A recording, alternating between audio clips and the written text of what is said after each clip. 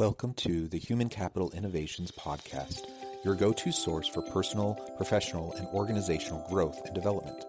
We hope you tune in often for all things people management, organizational development and change, organizational leadership, and social impact related. Maximize your personal and organizational potential with Human Capital Innovations Podcast.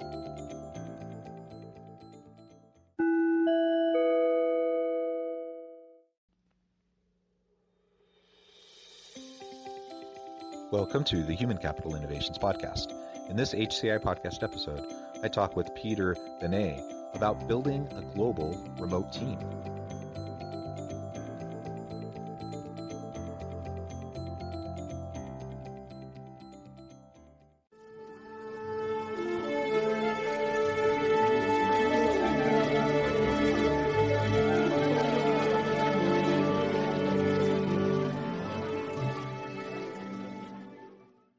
Peter Benei, welcome to the Human Capital Innovations Podcast. Hello, and thank you for being me. Thank you for inviting me here. Thank you. It's a real pleasure. I'm glad we were able to connect. You're joining us from Budapest. It's a pleasure to be able to chat with you today, and recognizing the huge time difference between where we're both at. But I appreciate the opportunity to explore not only the topic for today, which is building a global remote team. The topic in and of itself is important, but to also be able to explore that specific topic with a global guest like yourself, I think is a really tremendous opportunity. So I'm excited to explore that. As we get started, I wanted to share Peter's bio with everybody. Peter Benei founded his first business at 25, a social media consultancy that quickly signed up blue chip clients. He worked for global brands at various advertising agencies in London and the CEE region, and since 2014 works remote only, building his consulting business, Anywhere Consulting. He is a remote business expert, author of the book Distributed, a lecturer at the Remote How Academy. He is a fan of anything Italian, outdoors, and he is definitely a dog person. And I share that love for dogs. I have 2 dogs myself. I'm happy to hear that. I have one only, and it's a shelter dog. Oh, excellent. Well, thank you, Peter. Before we launch into the conversation, anything else about yourself that you would like to share with listeners? Yeah, sure. So I run a company called Anywhere Consulting, and we work with clients mainly on marketing and business consulting. And in terms of the business consulting side, we do help others how to build remote teams. And then, as you mentioned, also give lectures on the Remote How Academy, which is not my venture. I'm just a lecturer there, but they help other companies building remote teams and managing remote teams throughout, a huge load of challenges that you might can face as a team when you are working remotely. Yeah, well, that's really cool, and clearly with your technical expertise, but also couple that with your global and international presence and your remote working environment, and you've been leveraging that for a long time, even prior to the pandemic. I think it's a great opportunity to really dig into this idea of building a global remote team, and I think it's one of the real benefits that has come out of this pandemic situation. Now, I certainly wouldn't wish a pandemic on anyone or any part of the world, but because it has forced us to challenge our assumptions about work, challenge our assumptions about geography and proximity and how we interact with each other, it's opened up literally the whole world as an opportunity for the entire global labor market to be doing work with our business, and that's an opportunity we need to learn how to leverage better. Yes, it did accelerate it, the whole process of working remotely, this pandemic, sadly or not. Let me give you my story, which highly reflects, and it's correlating to the overall trend that we saw in remote work. So I started remote work, working remotely only in 2012. 12. I started as a freelancer first, of course, like most of the people did. At that time, around 2000, around the 2010s, we heard about digital nomads, I think. Everyone read Tim Ferriss' book, 5 Hour Work Week. That was a huge step forward. And everyone experimenting, working without a location and using geo arbitrage to get higher prices for their services. So, for example, people from Europe could work with American companies and charge higher prices. Meanwhile, American companies could work with European talents on a lower price fee. That was used extensively for at least 3 to 4 years from that time. So now everything has changed. So suddenly there are not just freelancers anymore. Suddenly there are teams, and suddenly there are not just teams, but also whole companies shifting to remote. So, and it's not just about startup companies. So first, everything has started by startup companies. You probably know about Buffer, Basecamp, and the usual suspects. They had like 50 to 100 people on staff, on payroll, and most of the staff were located and spread it across the globe, right? So that was a remote team, but this is still a startup company, right? So managing a remote team under 100 people, I know it's hard. I did that. It's really hard. But managing a company with at least 1,000 people, that's like really challenging. When you do have those silos, when you do have those management issues, you do have those small little incremental teams within a larger team, within a larger organization, and managing that whole ecosystem and pushing that into remote, that's like really challenging. And what I see and what other experts see, and certainly that's what I'm doing as a business right now, is helping those companies to make that change, make that transition. And I would love to say that there is a solid and swift answer on how to do that, but sadly there is not. So every business is different. There are some tips and tricks which we can share here maybe, which everyone can experiment with, even if you're not a remote team right now, to try out if this is for you, if works for you.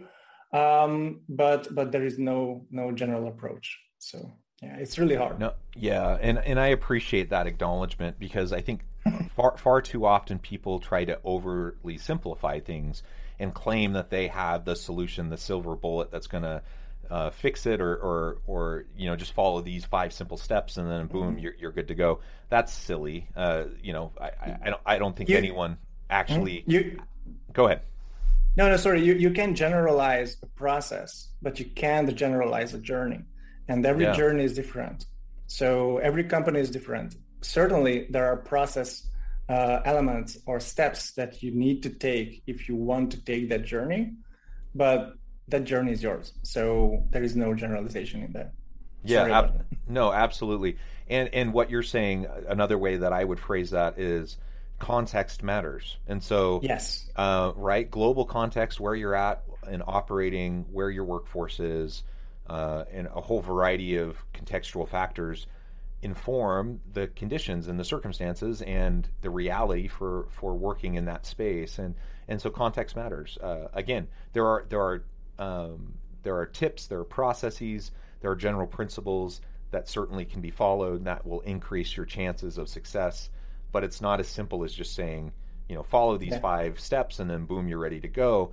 And I think we're doing everyone a disservice if we try to make that claim. And so I appreciate you, freely and openly acknowledging that. And today, we only have, this short time in this episode where we're going to be exploring this topic. And so we are only going to scratch the surface, and there's only so many things we can address. But I do want to also acknowledge that for all the listeners, like don't fall into the trap of thinking that you can just do these simple things and then you're going to be in good shape. I think the first question that everyone should ask themselves when it comes to remote work or remote teams, is that what can you get out if you do have a remote team as a result? So what are the benefits?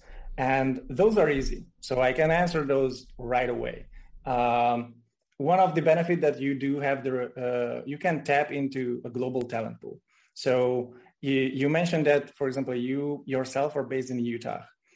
So let's say if you are a marketing agency, just a general example, and you are based in a smaller town in Utah, the whole population was really spread within that big state, right? So finding a good talent, a good designer, a good developer, or a good marketer for your agency locally is really hard.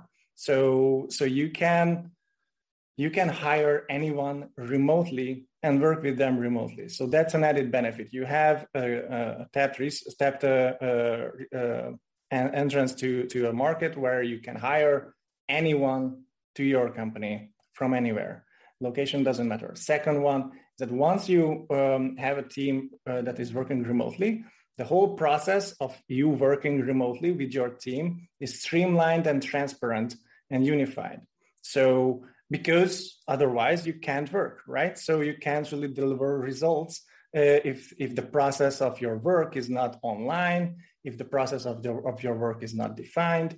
And you always see an added benefit from that streamlined, transparent, and easy to follow process of work, of delivery. So that's the second one. That's a really great benefit. And the third one should be when you let your employees work remotely, work online, and work asynchronously, that we call it. So you can work synchronously, communicate synchronously and asynchronously. When you let people answer emails on a later day, or address chat messages on a later day, not on one-on-one and not on always on manner, like synchronous manner, you have let your employees do with their time what they want. And it really leads to happier employees. And I know it sounds cheesy, but once you have a happier workforce, you will see that result in your company results. So it's a boost to productivity. It's a boost to further refine processes. You will have a better quality of work, yada, yada, yada. So I think it really gives you great access to a great talent pool, just to recap, better results and better quality of work.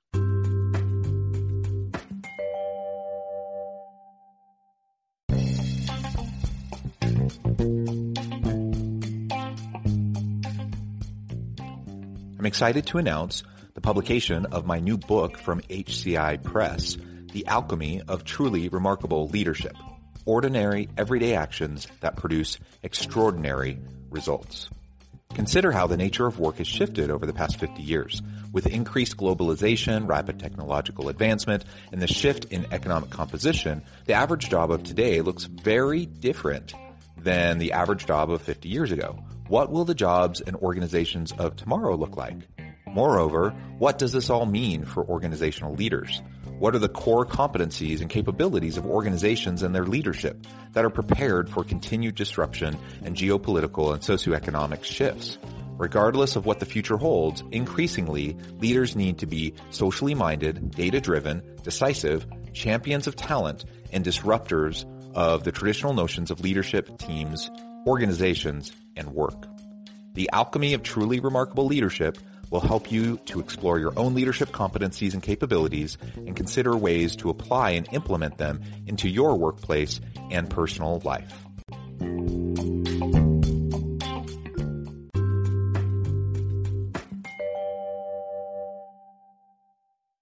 Yeah, absolutely. And there's tons of research to back up everything you just said.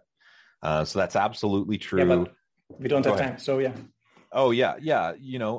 Just to reiterate, though, I mean, that's everything you just said is spot on. Clear benefits. The business case for, having global remote workforce is very clear. But there's also challenges with that. And so one of the challenges that people often go to first is just how do you manage company culture, organizational culture, as you're growing and scaling. I mean, that's hard to do when you're in person, but if you're growing and scaling globally with a remote team, how do you manage that? Well, back to the first three added benefits, you have to make test work and have to test if you can do and reach those benefits. So how do you test that you can hire? How do you test that you can have access to a global talent pool? Hire someone remotely. That's the first test. There are tons of resources online, or you can ask a consultant how to streamline a hiring process when you're hiring someone online. Don't go to freelance sites, hire directly. So that's really important. Have a streamlined process of how you hire remotely. So that's one. Number two, you can test the processes even if you do not have a remote team right now. You have a localized business. Make sure that everything that you do right now without a remote team at all, make sure that everything that you do right now has a process that is followable. It's easy to follow. It's transparent. It's fixed. It's streamlined. Once you do have that, and do every of your work, if you can, online, even if you are not online, even if you have an office, even if you have a team of people within a fixed location, right? If you achieve that and you're happy with that, then you can add new people into the system, because now they can follow that same process that your team within an office are already doing and already following. That's a hybrid model, by the way, when people have remote teams on offsite and some teams in an office on site. And third, the company culture is like, it's a really broad topic, but what I've seen with other people and other companies, for example, I did a podcast episode with Unsettled. They provide team building events for remote teams. One of the things that really work is to get together virtually, during the desperate times, or offline in a retreat, even if your team is located wherever or anywhere. So some FaceTime is really required. I think that's right, really important, especially with remote teams. Have less meetings. That's also really important. Everyone is having 5 to 10 meetings every day, which are super pointless. Seriously, I worked in an advertising agency like 10 years ago in London, 1,000 people. We had 6 meetings at least every day. I can guarantee you none of those meetings made sense. It was only because we spent time on, keeping ourselves busy. We didn't have an agenda. We didn't have things. So make sure that you spend the minimum amount of time on meetings, even if your team is online. I know it's hard to not micromanage anyone, but that's micromanaging kills team culture. So that's also really important. Yeah, great tips. General tips, sorry. No, great tips. And one of the things that you have to be able to balance, and that is having those opportunities for FaceTime, so you can reinforce and build culture. Also, so you can, have, when we're virtual, we don't have those organic opportunities to just like run into someone in the elevator or walk by their office and check, say, hey, how you doing? Check in up for a minute, give them a little bit of feedback.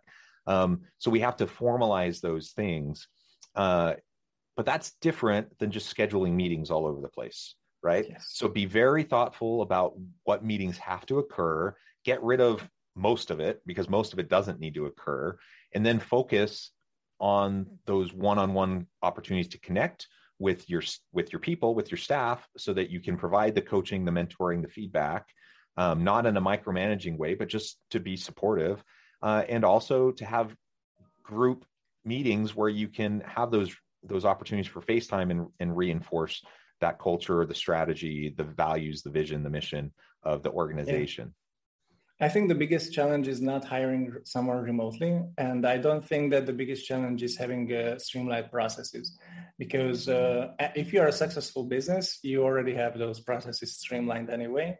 And if you are a successful business, you already somehow figured out hiring anyway, which you can just copy paste and make it working online. I think the hardest and biggest challenge is how to retain and build team culture online when you don't have an office.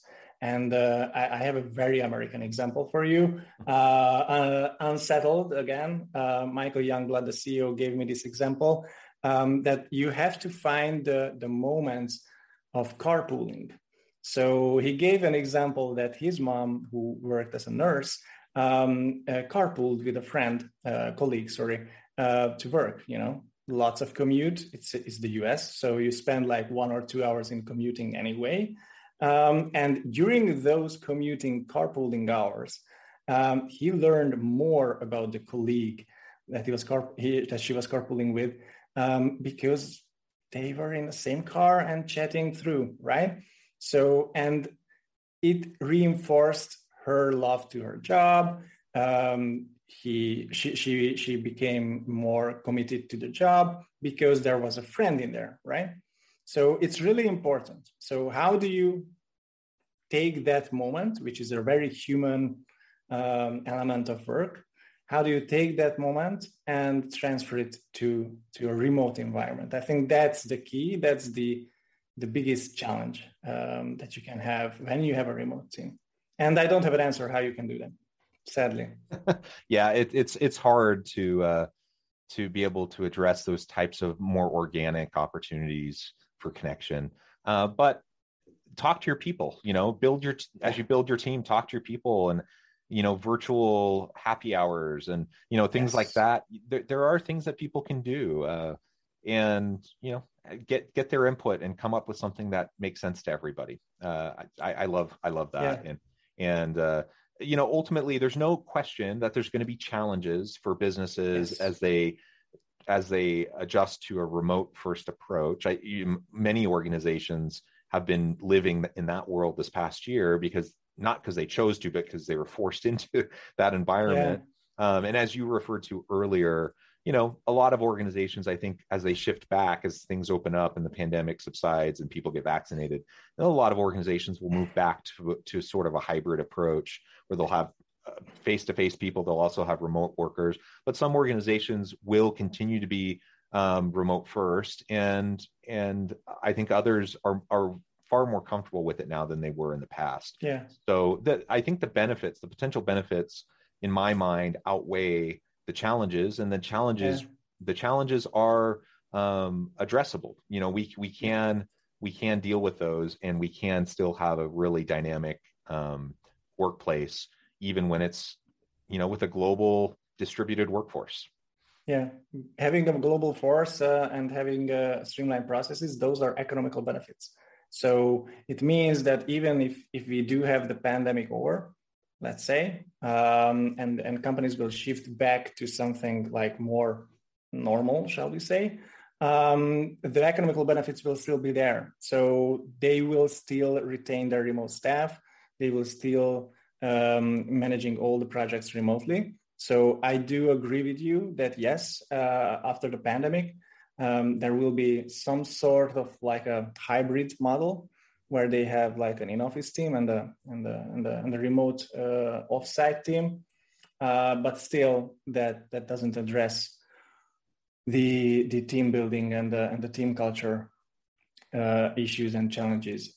Two things that really worked. There is no magic pill, but seriously, it's super simple to make it work. FaceTime. So spend some time with your colleagues one-on-one or within a team, even virtually, but more importantly offline. That really works. It's really hard if you have a truly global workforce, but most of the time, the companies, they do have even within a continent or within a larger country. So for example, for the US, most of the remote companies that we see, they are all US-based companies, meaning that even though they have a remote team, most of the team members are living within or inside the United States. So gathering everyone into one place is much more easier, right? than flying out people from, I don't know, Thailand to New York. So it's, visa and whatever. So I worked mainly with European companies, traveling around Europe, easy. So we could solve the FaceTime issues. So spend some time and money and effort on FaceTime. Second, team building events, even virtually. So for example, a team that we are working together now, we do have weekly get-togethers online, sadly. But it really works. It's fun, it's engaging. And finally, we have some minor time to spend not on work. So that's really beneficial for everyone. Yeah. Well, I love those tips. And Peter, it has been a real pleasure talking with you today. The time has flown by. I do want to be respectful of your time. And as we close today, I wanted to make sure I gave you a chance to share with listeners how they can get connected with you, how they can find out more about your work, your business, and then give us the final word on the topic for today. Sure. Thank you for inviting me. It was a pleasure. People can reach me on anywhere.consulting. It's a marketing and business consulting agency. And I'm also a lecturer at Remote-How Academy. Make sure that pay a visit there. It's really useful. Final thoughts. I think now that we are switching back to sort of like normal, I think the things that we learned managing a remote team can be really applicable even for non-remote teams as well.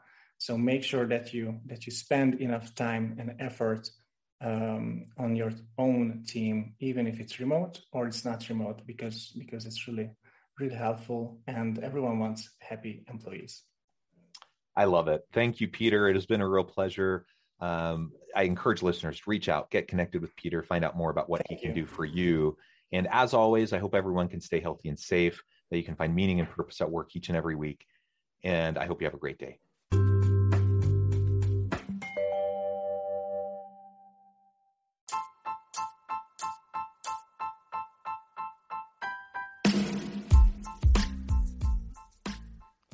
We are excited about the launch of HCI's new magazine, Human Capital Leadership. Human Capital Leadership is a free, interactive e-magazine designed to help individuals, leaders, and organizations find innovative approaches to maximize their human capital potential. We will be publishing issues quarterly in August, November, February, and May. Check out the first issue and let us know what you think.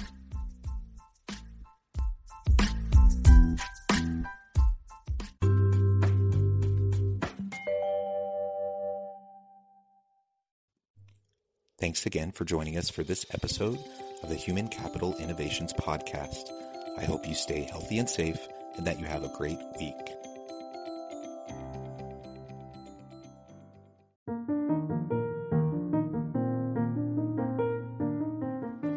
Check out our new weekly LinkedIn newsletter, Alchemizing Human Capital, exploring industry trends via original research and interviews with executives and thought leaders from across the globe.